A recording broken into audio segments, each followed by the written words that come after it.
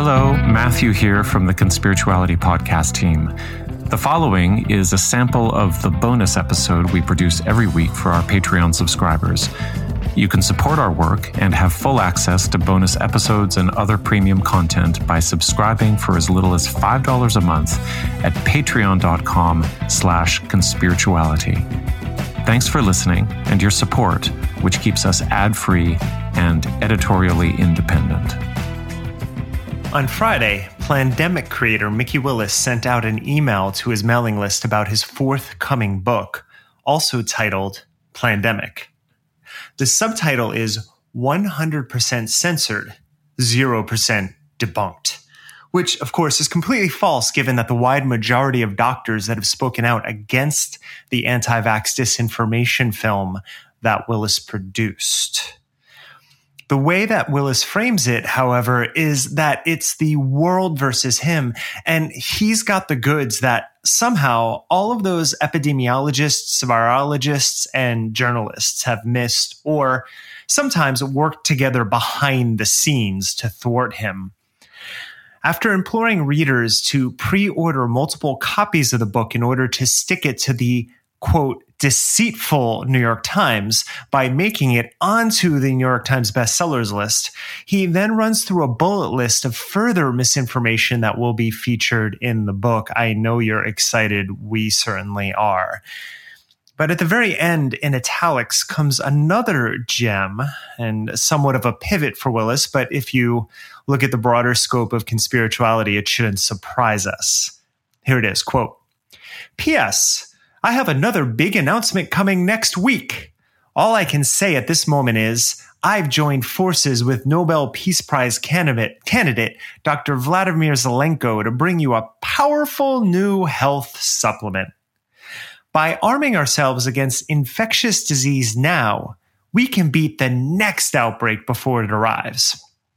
Stay tuned for that announcement, as well as an exclusive interview with me and Dr. Zelenko, end quote.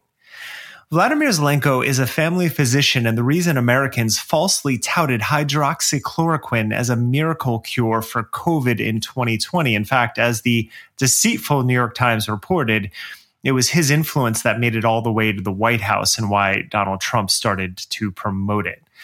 As for being a Nobel Prize candidate, just remember that virtually anyone can be nominated for that prize.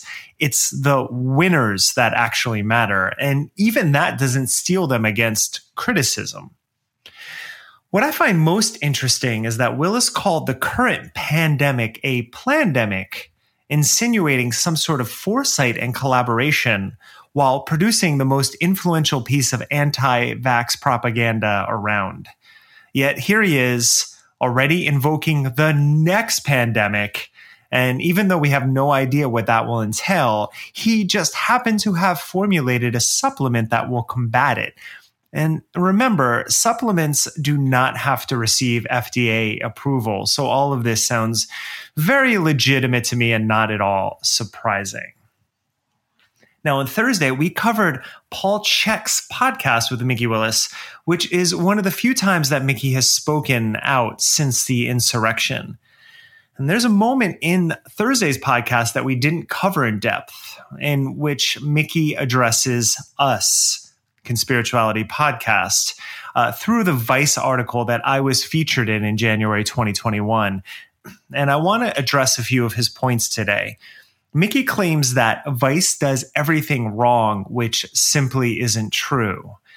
Now, the article is based on an election night party in Austin. You might have remembered we covered that last December or even November, and that is what led Vice to write that article and talk to me about it. Now, the full audio of that party, which is about 56 minutes in length, as well as Willis's entire 2-hour podcast with Paul Chek, are linked to in the show notes of this bonus episode. Now, I'm pointing this out because one of Mikki's common complaints is that the media often takes his views out of context. And for this episode, I will be clipping audio segments from both the podcast with Chek and the election night party. So if anybody wants to hear the full context, you can easily access the 3 hours of audio I had to endure to put this podcast together. But let's start with the supposed hit piece. Vice does a hit piece on us, and they get everything wrong. They're trying to set up this narrative.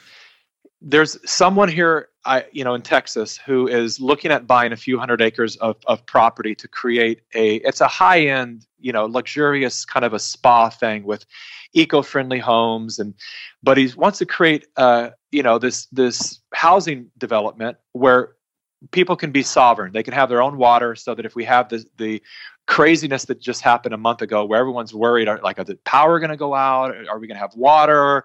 Are we going to have food supplies? Someone's being intelligent. I heard about that actually, because I have a lot of friends in Austin, especially where you live. Yeah, I think that's a wise idea. But now I want to hear how they manipulated that.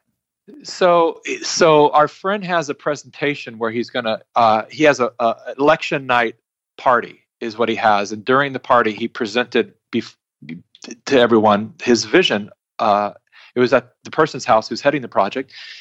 He presents the vision of this housing development and lets everyone know, we want to create a situation where we have our own medical situation, where we have our own education, so our kids can be educated, kind of homeschooled, but not, but with parents who care. And Mikki is completely correct when he says that it's a holistic center with all of those features that he mentions and more.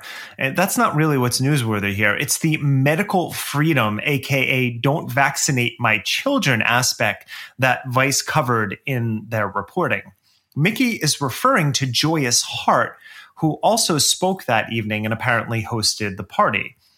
Now, please note that this video was shot on an iPhone, so you're going to hear people closer to the recording device chime in every once in a while. The audio is simply not the best quality, but when discussing medical freedom, this is what Joyous had to say. My kids aren't going to go wear a face muzzle and be fucking terrified in the world. Absolutely not. The world is going crazy, and it needs some sanity. It needs a lifeboat. Yes. And we can be a community that creates that safe center, that creates a lighthouse as possible. We are the light. We are the light. We are the light. We are the light. Put a pin in the "we are the light" moment, as Willis will later refer to the derangement of the yoga community. Now, to hear Joyous refer to face masks, a proven intervention in stopping the spread of the coronavirus, as a face muzzle, pretty much tells you the crowd he's talking to and summates much of what Mikki has put forward in his anti-vax propaganda. Also, let me just say, when Mikki makes it seem like someone is doing this retreat thing, and I was just there on another tip promoting my anti-George Soros film, here's what he actually said that night about Gold Star Oasis. Notice the we. The residential community that we're creating together will be one of the featured solutions in the movie. Now, Mikki was just discussing food systems in his conversation with Czech. And let me also point out here that, as I mentioned on Thursday, there's much that I agree about with both Mikki and Paul. This is not uncommon in the conspirituality space. There are many characters where if we looked at the dangers of pharmaceutical companies or the problems with food systems or supply chains, or even sometimes the supposed views that people have on race and gender, I agree with them. But our underlying philosophies, while being close, the execution of the solution is where we differ. And I'm dedicating my time to pointing this out because for Mikki to come out and call the reporting lies when we have clear documentation that that's not the case is just simply disingenuous. Mikki is baffled that the Vice piece made everyone at the party look like conspiracy theorists, but here's what he had to say about food systems. And, tell me where the conspiracy theory really is here. On a side note, it was just revealed that Bill Gates is now the largest owner of farmland in the U.S. Why would that be? Because the man's going to control the food supply. Watch what happens in the next few years. Yeah, I know all about that. That's why I encourage you to read Oneness versus the 1% by Vandana Shiva, because she opens him very thoroughly, and I think everybody needs to read that book, Oneness versus the 1%. Everyone needs to understand what those few elite people are really up to and why they're gobbling up all the land, why China's buying millions of acres of land. They're buying the Bahamas. They're creating a military base there, and they're offering 5 to 10 times more than any of these properties are worth, so people are selling it to them. And we need to pay attention to this. It's a very serious thing in this nation. Yes.